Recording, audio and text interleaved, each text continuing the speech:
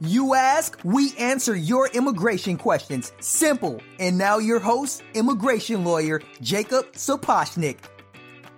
Hello, everybody. Thanks for joining us on another episode of Ask an Immigration Lawyer.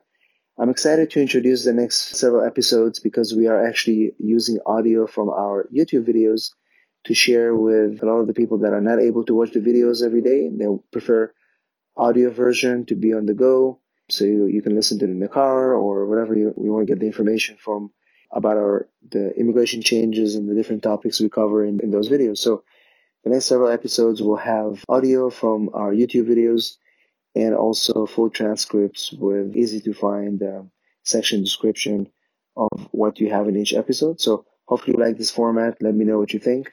And without further ado, let's jump in right into this next episode. So enjoy, and we'll see you in our next episode. In this video, we'll talk about a very common question that I often get is whether loans or gifts counts towards source of funds for an E2 visa as an investor.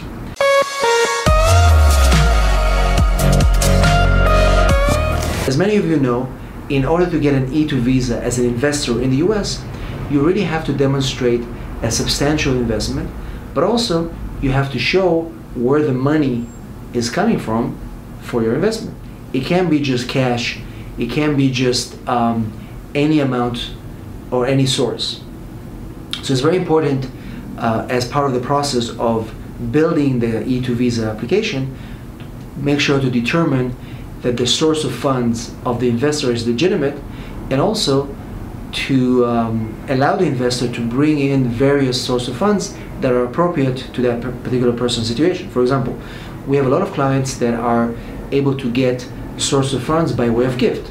You know, a lot of young entrepreneurs that are finishing school in the US and they want to start a business, they're getting a gift from their families. For example, we have a case where a young French national who just graduated from his MBA, top of his class, was able to get a gift from his grandmother in France to start a company that is going to be building green energy furniture. So furniture that is produced from technology that is unique to what he learned in his MBA. But the money came from his grandmother.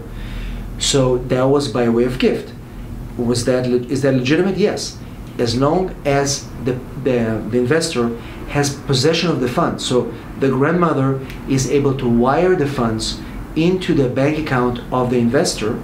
At that point, he gains possession of the funds.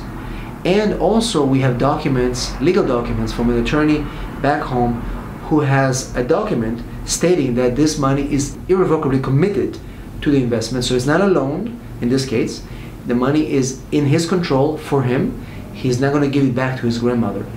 It is also required to show where his grandmother, the person who gives the gift, obtained the funds. In this case, his grandmother sold a lot of real estate, and we were able to document to prove that the real estate was sold, and that's how she got the money. So it's important to show how the person who gives the money is able to get the money, and the person receiving the money has control of that funds as in his bank account before they invested into the business. So that's one perfect way to be able to use gift money in an E2 visa case.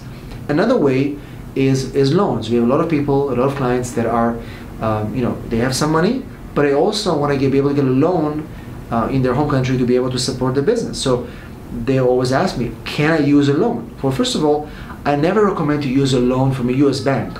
So if you're a foreigner here, either a student visa or as a tourist trying to start a business, if you try to get a loan from a US bank, you have no collateral here, it's going to be very difficult to get you an e-visa. And the US embassies are not keen to see foreigners trying to get money from a US bank.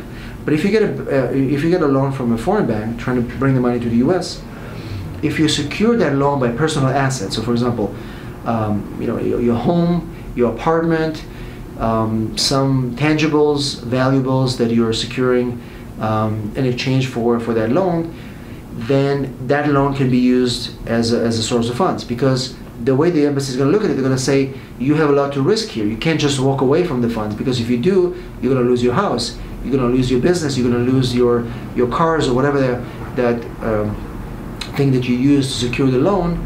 There's a high risk right here for you to, if you walk away from that, you're going to lose that. So that's really an accept. That's the only way where we can use a loan. If you secure it with a real estate or some personal belongings that are high value, that will be one way to be able to use the loan in an e-visa fund. Otherwise, if there's no security behind it, the U.S. embassies are not going to like that. They're going to say, well, what if you walk away from this business? There's no risk here at all. And remember, money has to be at risk. So yes, loans or gifts can be used as a legitimate source of funds for E2. And we've done this many times. Again, hopefully this answers your question, because this has been a very, it's a common question we always get via email, on our Facebook page, on our YouTube channel, about what is a legitimate source of funds, and specifically, can I use gifts or loans to fund my E2 business? Yes, you can. Hopefully you found this video useful. If you have any questions, post them in the comments below. And if you have any other ideas for videos you'd like me to make, let me know. Send me an email, jacob@h1b.biz, right here, and I'll send you, and I'll make those videos for you. Thanks for watching, and we'll see you in our next video. Thank you for listening to the Ask My Immigration Lawyer podcast, the show that's dedicated to answering your immigration questions. Simple as that. See you next week for another round of questions and much needed answers.